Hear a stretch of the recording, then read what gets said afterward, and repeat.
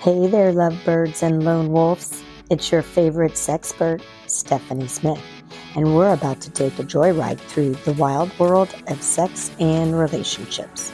So buckle up, because we're going to laugh, learn, and maybe even blush a little as we uncover the secrets to a kick-ass sex life. So grab your headphones and get ready for some scandalous stories, quirky advice, and a whole lot of laughs.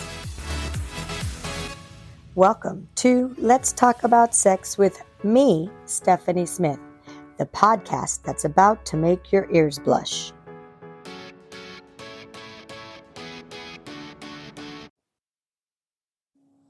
So, for those who ended the relationship due to lack of romance, sex, and intimacy, was it worth it? So, this is from a 37-year-old female. No longer in love with my 43-year-old male husband and not attracted to him. Our partnership in parenting, 2 kids of 3 and 5, is strong together. However, there is a lot of resentment. We sleep in different bedrooms for a year now and are co-parenting well. We had a conversation about separation yesterday, a discussion I initiated and prepared for with my therapist for months. It went as well as expected. I felt like I owe it to myself to find happiness, be it alone or to meet someone else one day. And he does too. However, I'm terrified about losing my family life. I know I can't have it all, but a part of me also knows life is not necessarily greener on the other side. So I'm gonna say, why can't you have it all? And to me, if they have both mutually agreed to separate, and they both mutually agreed, living in separate rooms, the kids know, everyone knows, the family knows, and you're not angry and full of, because once you have it out and you're done, then it's just a matter of, from that point forward, how do we make our relationship work and the balance? And I know this because I did it, actually, and I did it 20 years ago. And it was at a time where people didn't work together. It was always, you have to file this lengthy divorce and it has to be ugly and mean and all that. So we decided to stay together for a period of time because in the same house, because financially it was prudent for both of us. And so, but we were still friends. We played with our kids and we did everything in the sense of, like, if it was Easter, we did it with the kids together. His parents, my parents, him, me, the kids. We made it all about the kids. It wasn't about anybody else but the kids. And when kids see parents getting along like that, it really does change things. I'm not going to say that everything is perfect because it's not all perfect, but if you can start it that way, because times can be hard, and why not? And then you both have date nights. We came up with specific nights that were our nights to do what we wanted to do. It was our choice to not do something. So we had specific dates. We had every other weekend off, kind of like we started that schedule. But it kept the kids in the same home and it kept stability for the kids. That's what our goal was. So to me, you can have it all. What is it called? Communication. Oh, communication. So, it's like, that's all it is. So it is. What do you think? I think that's fabulous. If you can do that, I think that's amazing. I mean, again, it does come down to communication and what you want. I mean, obviously, she's talking with a therapist. So, obviously she's thought hard about, doing this. So she's already made up her mind to do this. So is she just looking for validation on doing, it's going to be hard, whatever it looks like. She just has to make sure that for the kids, for the sake of the kids, just don't bash one another. Don't make it hateful. Don't make it ugly. Don't make them choose sides. They should not have to do that ever. 100%. Children should not have to choose sides. This is, you're in this, you're both their parents. So, you're making this decision, whatever it is that you decide to do. If you feel that your marriage is not fixable, I mean, then do what you got to do. I mean, to me, we're not in this world to live a miserable life. Mm-hmm. And all of our journeys, too short. Our journeys change throughout a lifetime. I think that before it was very traditional to stay together because it, forever and ever, and it's just going to be fabulous. And that's not always the truth. And some people need to get divorced way sooner than others, and don't. And then they stay together, and the kids, they can feel the tension. They can feel the anger. They can feel the resentment. It's the way we communicate. It's something that cannot be not done. Until that is said, how things are going to move forward and you both agree, nothing's going to change in that resentment. But once you make that decision, then it's a relief off of both persons because... Well, and making a decision to make whatever change it is you're going to make. Yeah, exactly. You're leaving or whether you're not, but you had the conversation. So you at least open the door to say, hey, you know what? We're either separating or we're fixing this. Yes. What is this worth? Because we're the other side. It has to change and we need to change the dynamic of this, whatever it looks like. And, starting a dialogue. When she said the grass isn't always greener, it really isn't. So that she thinks that she may not have the intimacy now and that she thinks she's going to get it after. That's not necessarily true. And we don't know. Once you've been together long enough, it's not lust and all that. People need to realize the lust part dies off. And then it's about, work. You got to work on the relationship. And, you need to be friends. But if you co-parent, they co-parent together very well. Do they need to be together to do it? It is, it just depends, if financially, they're good apart and, no problem, then be apart. It kind of sounds like they've made up their mind. If she's seeing a therapist, so she's obviously had a lot of conversations about whether or not she thinks that it's doable. She doesn't want to, so she's kind of come to that conclusion. So yeah. And I don't want people to think that we're like haters of not working through things, because we are about working through things. And your relationship can do that. But I think that sometimes we get in relationships not having all the right questions asked and answered. And then we therefore, when we have too much left on the table and it's not talked about ahead of time, that's where resentment builds. And, well, this is how it's supposed to be. That's not always true.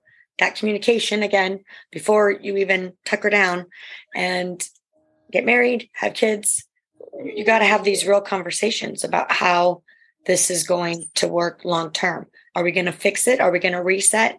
Or are we going to call it quits, or integrate with a different lifestyle? I don't know what the answer is. Everyone, I think it's different. So I'm just wanting people to know that we're not haters of relationships. Not at all. We want long-term relationships. You should have a healthy, happy relationship. You should be happy in the relationship that you're in. And if there is any way that you can make it work, actually, initiating a conversation to talk about separation obviously means that, something is going to change at this point, because you can't go on like you're going on. And obviously now you both had that conversation to start it. So yeah, life looks different, and yes, it's scary, but if your overall, your happiness is, you're in charge of that. So that is right. Well, we wish her well. Yes. And wish her the best, and in making the decision as she moves into 2023. And it's positive to make changes, and it's healthy. So a good conversation, like you said, and communication back and forth about what it looks like, how it's going to look. And you're right, she doesn't have to stay there because some people don't want to be in that same environment and whatever it is. It But depends on what it looks it's like. better to make a decision on what's going to work better. So, all right. Well, thank you. I will see you soon. Ta-ta. All right. Back again for another SS Dead Bedroom topic. Today, she promises the new year will be different. High libido male, 57, who's been married to a steadily decreasing LLF, 53, for over 30 years. Over the past 10 years, her interest in sex has steadily decreased to the point that the last time we had sex 4 months ago, she said, it wouldn't bother me if I never had sex again. She still wants displays of affection, but when it comes to actually having sex or any discussion of sex, she just turns it off. Now that New Year's is approaching, she says she wants to make a resolution to be intimate in the new year. Of course, she's waiting until next week to implement this. I'm sure this will last as long as the usual resolution does. I'm so ready to move on from this, but I remember how difficult my parents' divorce was on me and my sister, even though we were in our 20s and married ourselves when it happened. Our kids are at the same dynamic, and I don't want to do that to them, but what my dad did to me.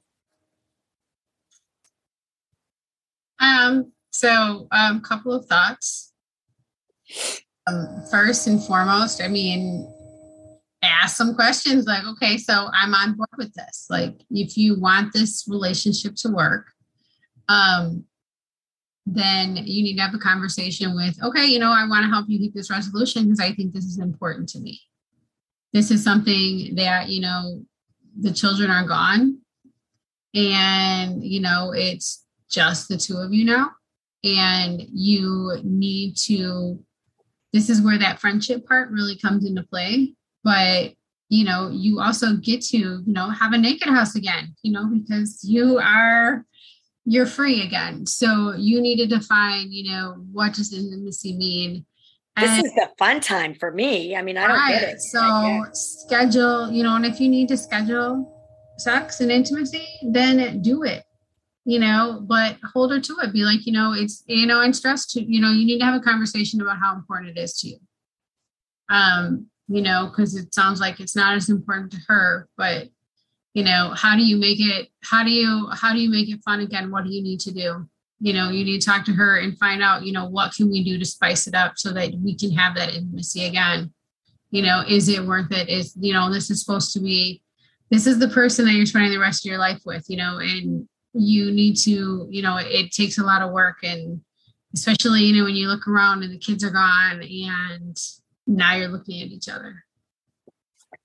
Yeah. And I think as we see more and more through these series that we do, or these episodes, more and more women are saying, I'm done. You can do what you want, but I want intimacy and I need this affection. I need this, you to help me with chores. I need this, blah, blah, blah. And so my statement is, I think that women are not understanding men's love language. One of their biggest love languages is to have sex. Sorry, hands down. That is it. Because I worked with men. I raised two boys. I worked with men. My studies are around men, and talk to men. You the same, right? So let me interject. Yes. With that. So with that in mind, okay, and men are ready to go with a drop of a hat. Men can just go. Whereas women need a little bit more. We need to be warmed up. Women need that extra time to get out of our heads to get in the mood.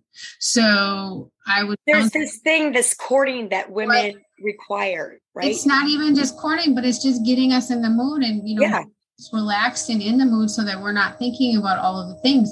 And especially And that's a wrap, folks. Thank you for joining me on today's exhilarating podcast of Let's Talk About Sex. If you loved what you heard and want to keep the conversation going, make sure to hit that subscribe button, like, and follow us on your favorite podcast platform. Don't miss out on our future episodes packed with even more tips, tricks, and tantalizing discussions. Got something to share or a burning question? I want to hear from you. Send me a message on social media or in my email. Your thoughts and stories and feedback mean the world to me, and I can't wait to hear from each and every one of you. Remember, your sexual empowerment journey doesn't end here.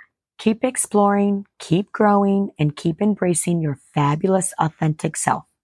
Until next time, this is Stephanie Smith signing off.